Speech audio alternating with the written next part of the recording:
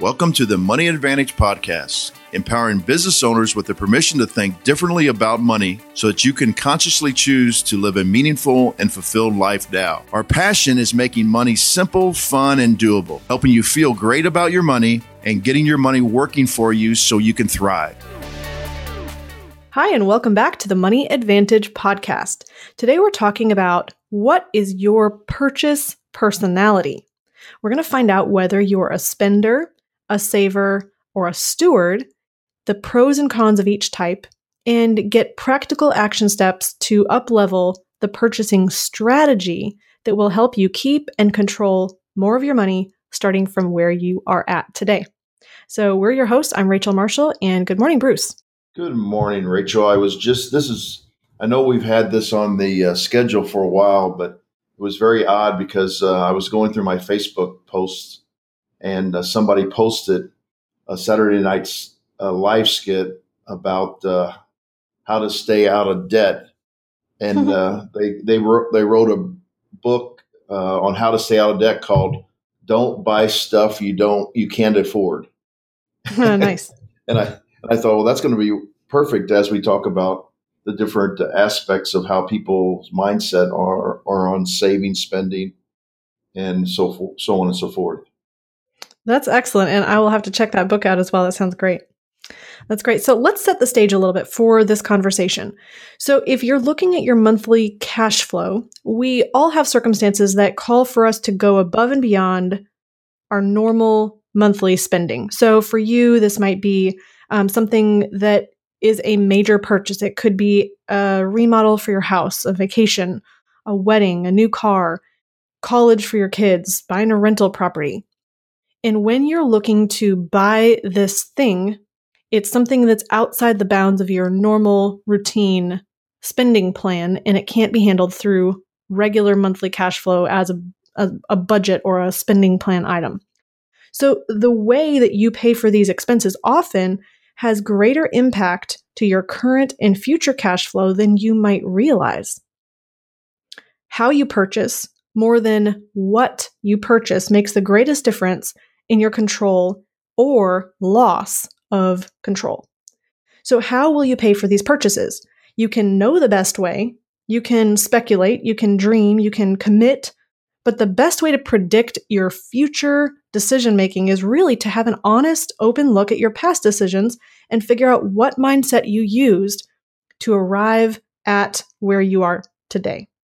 So we're going to help you understand your purchase personality and move you from feeling stuck with only one option to recognizing your purchase choices.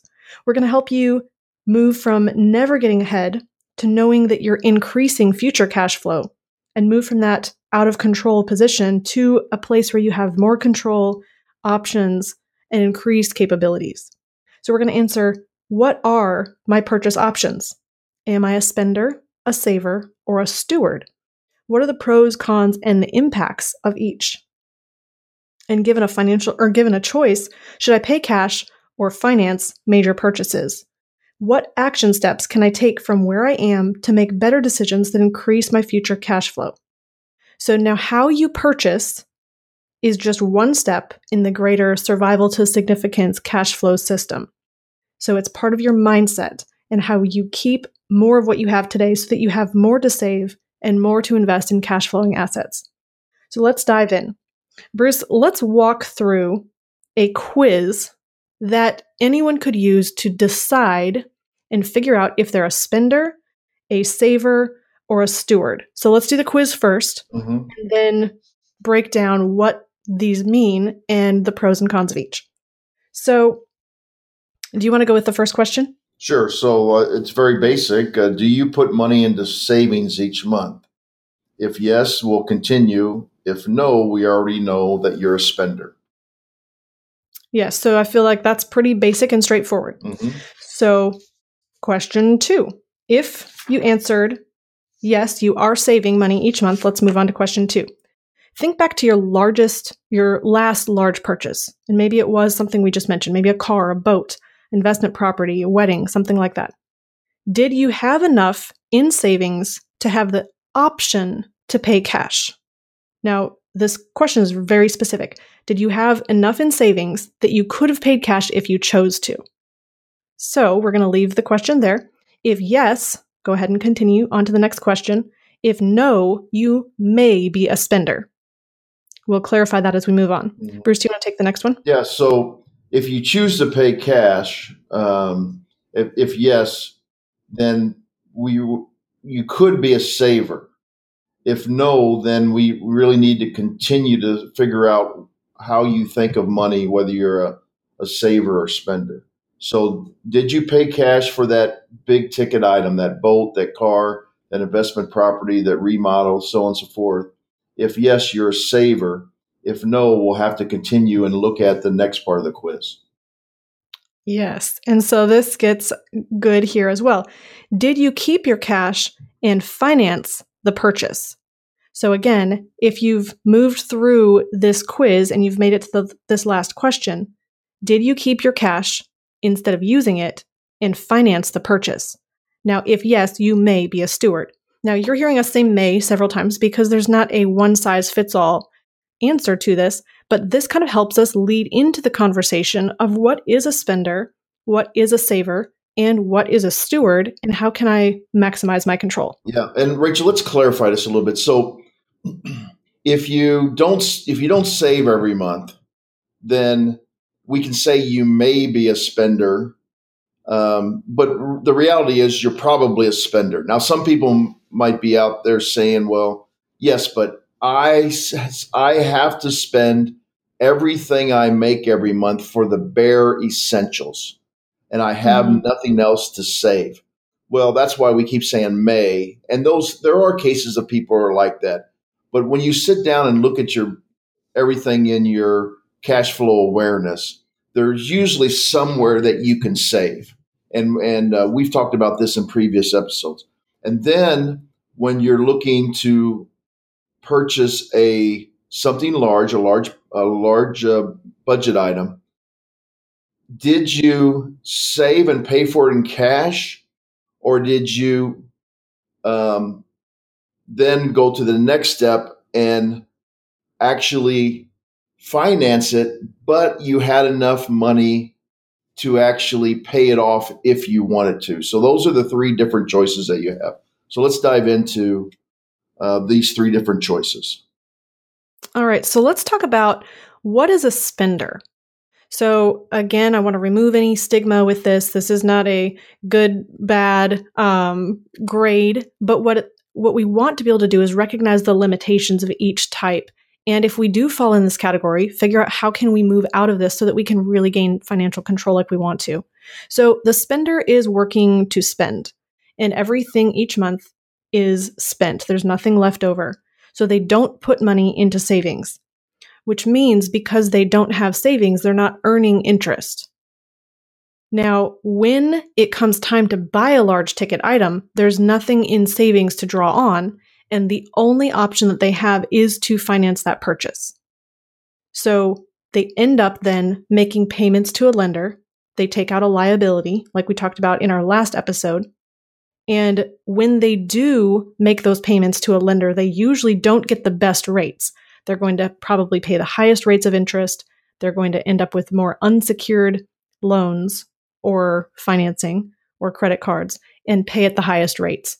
Yeah, and I know we're trying not to judge each one of these things, but as I was preparing for this and thinking about different things and examples in my life, there is an example where there's a little bit of a judgment, and I'll talk about this. So I used to work in college. I used to work at a mining operation to help pay for college, and for whatever reason, it was really odd. We got paid on Thursday, not Friday, which was odd, but we got paid on Thursday. And I can remember not everybody, but a lot of the guys were like, "Oh, we get paid today. I can't wait. Then tomorrow night I can go out and party."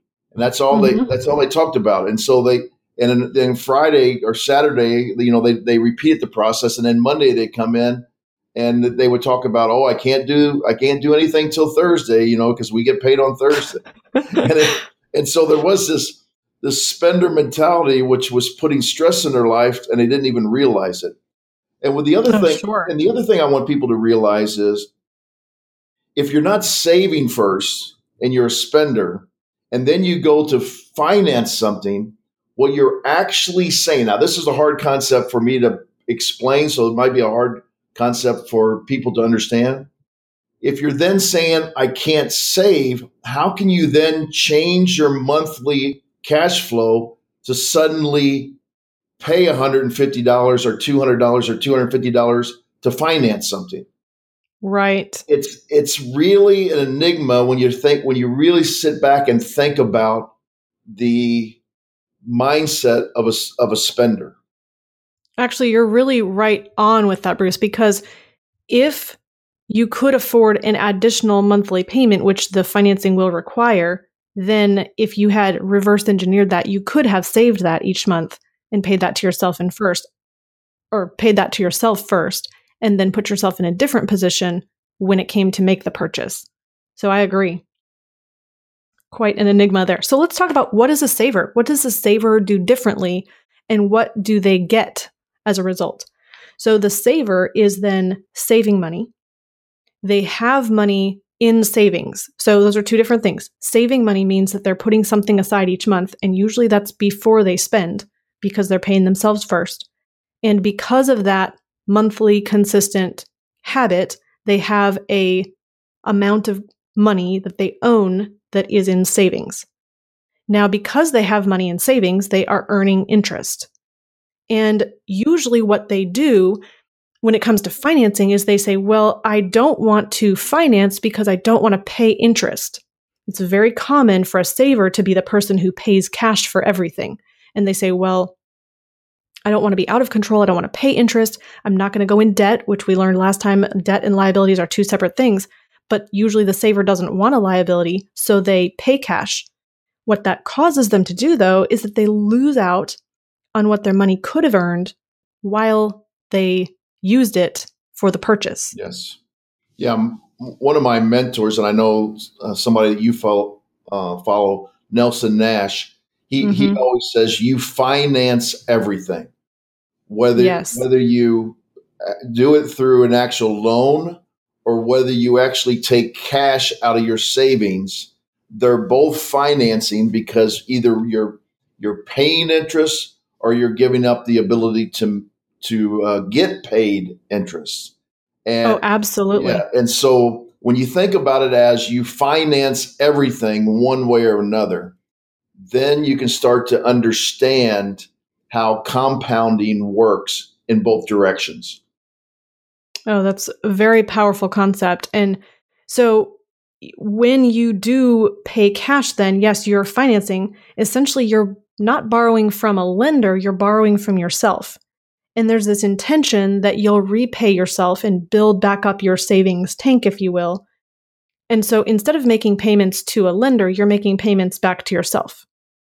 So that's just something we want to understand about the saver. Now, as we move into what is a steward, what does a steward do differently? And this might be outside of the realm of the typical way we think about financing, because we usually think we only have two choices. We either pay cash or we finance, and there's no other way.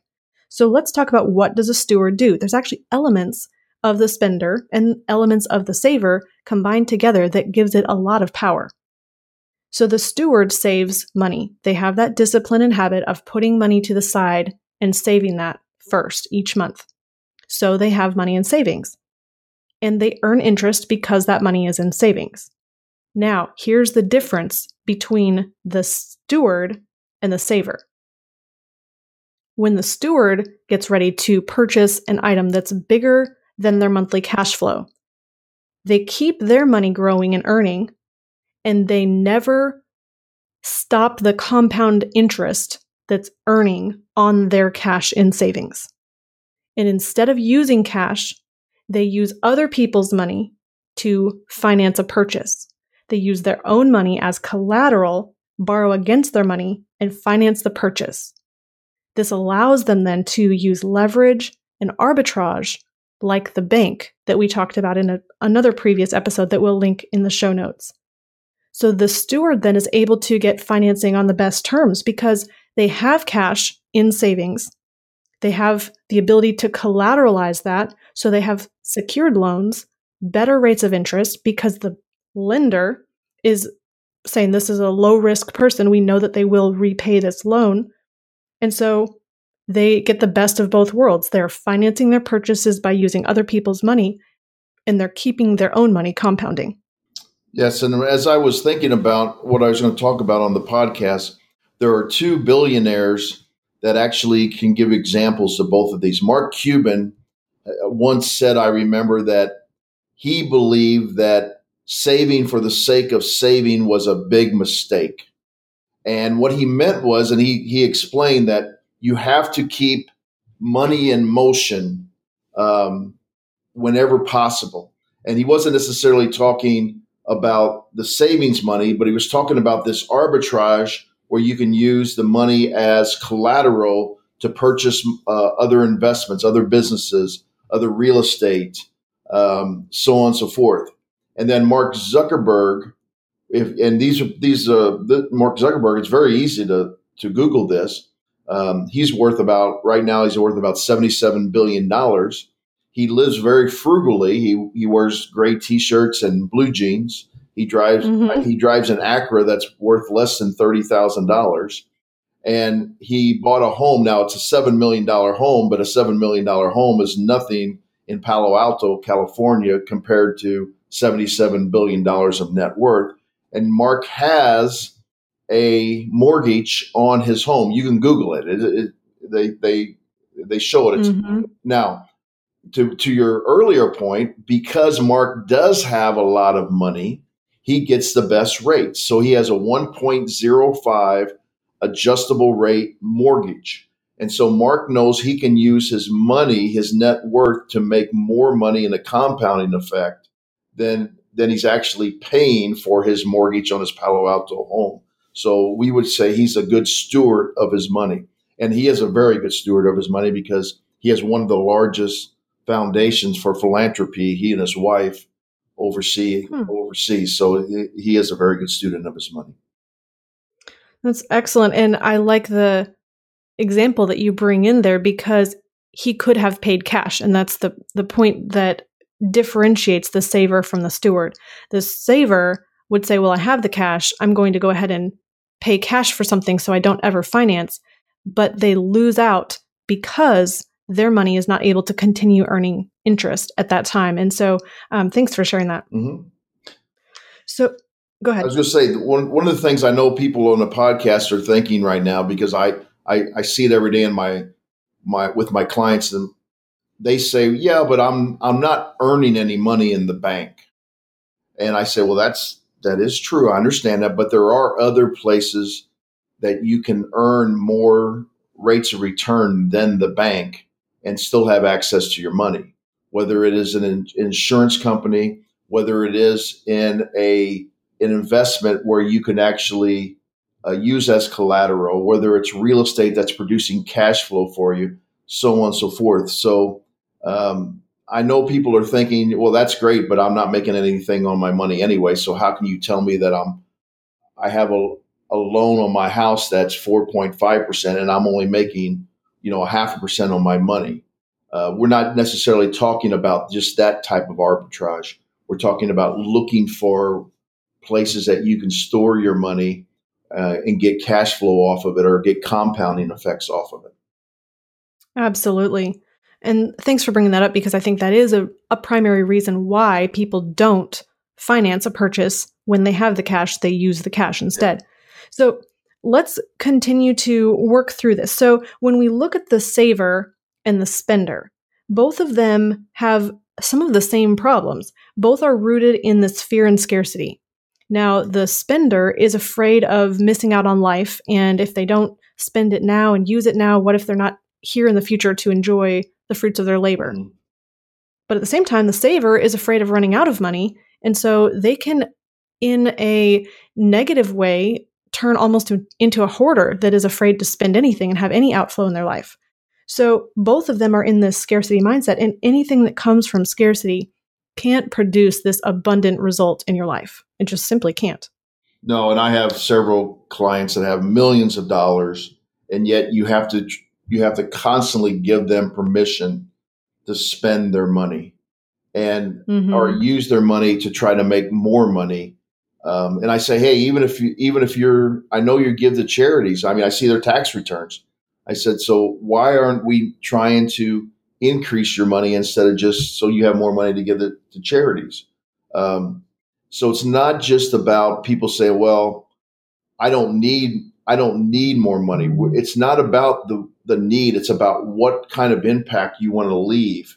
And a lot of people, when they sit back and they think about it, um, they do want to leave a legacy or they want to impact people's lives, but they're in that scarcity mindset, whether they're a spender and they don't have any money left over to impact people's lives, or they're a saver to the point where they don't want to touch any of their money because they're afraid of running out.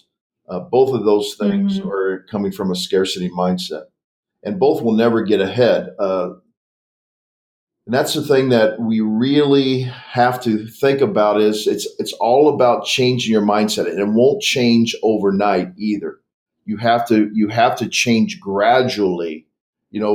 I've seen this over my career where a person who was in $60,000 worth of credit card debt and only made about 40,000 a year, if they just chipped away and said, okay, this month I'm going to put $100 a month away and just chipped away at like that, even though they were paying interest on the credit cards at that time. You and I both agree with this, Rachel. We have our 6 months emergency cash, that we want to get people into that mindset of saving. Um, Mm-hmm. and so you Absolutely. have to change. And then the other one is the ones that have millions of dollars and they don't want to spend. Hey, let's take $10,000 out. Let you go to that Europe trip that you were wanting to do and see if it really hurts you. And they do it and they come back and they look at their balances and they think, oh, you're right, this hasn't hurt me net worth wise. Right. And they're probably more refreshed and rejuvenated and having a better perspective to be able to create more once they return as well. Absolutely. So with the spender and the saver, neither one are getting ahead. And I want to share this in a very visual demonstration way. So imagine there's this horizontal line that is zero net worth. Now the spender, when they finance, they go below that zero net worth line into a negative net worth. So it's almost like a drop down from that zero. And then as they pay off their loan, they're stair-stepping their net worth back up to zero. And if they get the loan paid off, they're back at zero again. But what do we know? Because they aren't saving and don't have that savings set aside somewhere to use, the next time they have to finance a major capital purchase, they're going to do the same cycle again, drop back down below zero, and then stair step back up and hopefully pay that off. So they're spiraling down and up, down, up, and never getting above that zero net worth line and never really building wealth or creating wealth. Now, the saver is actually doing the same thing in the opposite direction. So if we take that same zero line, when they're saving up cash, they're stair-stepping up first. They're building up some savings and some net worth, and then it comes time to finance. And what do? They pay cash, and that cash then drops back down to zero, meaning their net worth line goes flat again. And then they build up the cash and stair-step that back up, and they use the cash, and that drops back down to zero. And what's happening is they're cycling the same way, just above the line, but they keep coming back to the zero line and never moving forward. And it's unfortunate because they're not really truly building wealth. So here's the real problem with saving in the way that we just talked about, where you're saving up and using your cash. If you had $100,000 in saving, and say that's earning 5% annually, and we're going to talk about places that you can save with higher rates of return like this, and we have talked in previous episodes as well. Say that's compounding monthly, and you didn't add to it or take anything away, and you let that sit for 30 years. It's going to grow. The $100,000 will turn into $446,774. that means the 30-year potential of that 100,000 is the extra about 345,000 that it's going to earn in interest. But if instead you built up the 100,000 and you use the cash, you're going to reset the compounding and you're going to have to restock the tank each time. And you're setting back that compound interest curve, and you're never going to build up that 340 some thousand of interest because you kept using the cash. So the best financing option then is to save, build up, continue your compounding, and then use your cash as collateral for financing. So, Bruce, why is this most valuable to use your cash as collateral instead of actually using your cash? Well, we show this all the time as there's an arbitrage effect where you are actually growing your money in a compounding effect. And think about this as being whatever that amount is, let's say 5%. As the pot gets bigger, the compounding effect produces 5% on a larger number. And then as you're financing at a certain interest rate, hopefully at or below what you have. And even if it's not below, the next opportunity for your cash, and this is the part that people really struggle with. So let's say you even finance something like a real estate investment for 7%, but your cash is only compounding at 5%. People say, well, I don't understand this because I'm losing 2%. Well, first of all, you'd have to really look at the books because the real estate investment probably offsets some of that 7% by tax deductions that you have. And so you have to look at that. The other thing you have to look at is you still have that cash to actually use as a down payment for another potential investment that may now kick off another 7%. So if your 7% financed investment is kicking off, let's just even say 3%, but you kept your cash and now you have a great opportunity. And now the next opportunity you finance at 7%, but it has cash on cash return of 10%. Now you have a 10% and a 3% or 13% that you're financing at 7%. And this is the thing that Nelson Nash was saying, you finance everything, whether you spend money with it in your savings account or whether you go to a traditional loan. He says this all the time also. He says, cash finds opportunities. And oh, yes, it does. Or you can say it the other way, opportunity finds cash. And it's amazing. I call it the Beetle effect. You're a little too young for the Beetle effect, but in the 60s and 70s, whenever somebody bought a Volkswagen Beetle, all of a sudden they realized how many of these Volkswagens were actually on the road. I think we do it in a lesser extent nowadays. When we buy our cars, you suddenly realize how many cars are on the road that are like that. Well, when I think that's called your reticular activating system or something like that too. But yeah, your awareness increases. You're a lot more aware of that than I am. But it's the same way when you have built up cash through savings, you suddenly, I say your antennas go up subconsciously, and these opportunities that you wouldn't normally see actually come to the forefront, and that way you're a good steward of your money. Oh, I love how you said that because, yes, if you, instead of using up your cash, now you have the cash, you're going to find those opportunities. You also have the cash then if you had an emergency and you needed to use it, you have the ability to access that cash. And also, if we go back to the idea that you're not in debt if you could pay off your loan, remember, if you have the cash and you've taken a loan using other people's money, you have the cash to be able to pay off that loan if you wanted to.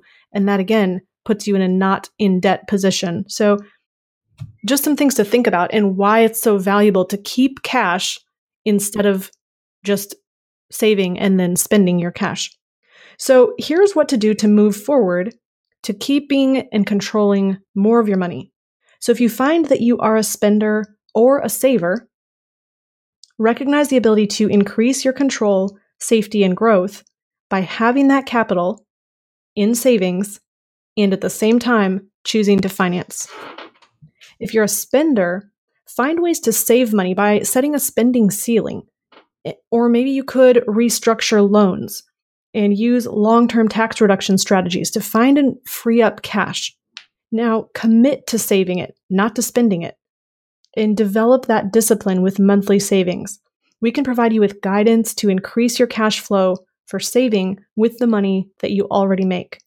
Now, if you move into a position where instead of just being a spender, you move to a position where you have cash in savings, you're not only going to get better rates on financing, you'll also have more options for purchasing and more cash in your control all along the way. Now, if you're a saver, you already have those solid savings habits and you have some cash at your disposal. You value having this strong cash position, but you're frustrated that every time you use it, it disappears from your personal economy and takes with it what you could have earned. Or maybe you're frustrated with the low rates of return that you're earning in the bank savings account, and you want something more robust that's going to increase your rate of return without restricting your access to capital. You recognize the problems with spending cash that cause you to give up control of your capital and reset the compounding. You can choose then to finance with loans secured against your capital to keep your cash and use other people's money for the purchase to become a steward. So, as we wrap this episode today, you have a choice to make, and that's really to go the easy way or the hard way. You can stay stuck with the spender-saver polarity and seeing there's only two ways to finance and cause yourself to never get ahead, or you can step into this new paradigm as a steward and a wealth creator. So I want to invite you, if you're struggling to pay down debt and hoping to save money someday, but you're looking back at your historical decisions and you haven't found a way to save yet, we invite you to subscribe to the podcast and join the Money Advantage community at themoneyadvantage.com, and that will help you get ideas on how to increase your cash flow today so that you can begin to save. And if you'd like to learn more about how to apply privatized banking to maintain control of your capital and earn that uninterrupted compound interest, use your cash as collateral, keep it growing, have a guaranteed loan option to access your cash, and step into that role of a steward, we invite you to reach out to us for a financial picture conversation, and we'll walk you through finding ways that money is flowing out of your control and help you get more of your money flowing back into your control so that you can retain and utilize more of your money and pass on more to future generations. Bruce, is there anything you want to share about that as we close? No, I think once again, I mentioned this earlier, it's really about a mindset. And a lot of people think, well, people don't change, but we've all changed. I've changed. I know you've changed. We've all changed. Thankfully. You can only change when you, decide you want to change. And because I can't change you, you can't change me. We have to decide we want to change. So if you're inspired to at least look at the possibility of change, you can email us at hello@themoneyadvantage.com, and we will actually set up a time for you after we look at your initial, what you want to accomplish and your initial cash flow awareness. And then we will sit down and do some kind of strategies or point you in the right direction to get more information. Absolutely. And thanks for sharing that, Bruce. So you can also get the show notes and the videos for this episode at themoneyadvantage.com. And we love to hear from our listeners. If you have questions or comments or feedback, you can also email us at that email address, hello@themoneyadvantage.com. So thank you for listening today, and we hope this was helpful to you in your personal and professional financial life. Remember, success leaves clues. So follow the successful few, not the crowd, and build a life and business you love. To learn how high-performing entrepreneurs 10x or more returns on liquid capital without giving up quick access to cash, go to themoneyadvantage.com/liquid-capital to get The Unfair Advantage, your 20-minute easy-to-read guide on maximizing your savings. Thank you for listening to the Money Advantage podcast. Today's show notes and resources are available for you on themoneyadvantage.com. If you like this episode, make sure you subscribe and leave a review. If you have any questions or desire to speak with a qualified financial professional after listening to today's podcast, we encourage you to reach out to us at hello@themoneyadvantage.com or check us out at themoneyadvantage.com. The opinions and views expressed here are for informational purposes only. This material is educational in nature and should not be deemed as a solicitation of any specific product or service. All investments involve risk and a potential loss of principal. Kalos Capital Incorporated nor Kalos Management Incorporated offer tax or legal advice.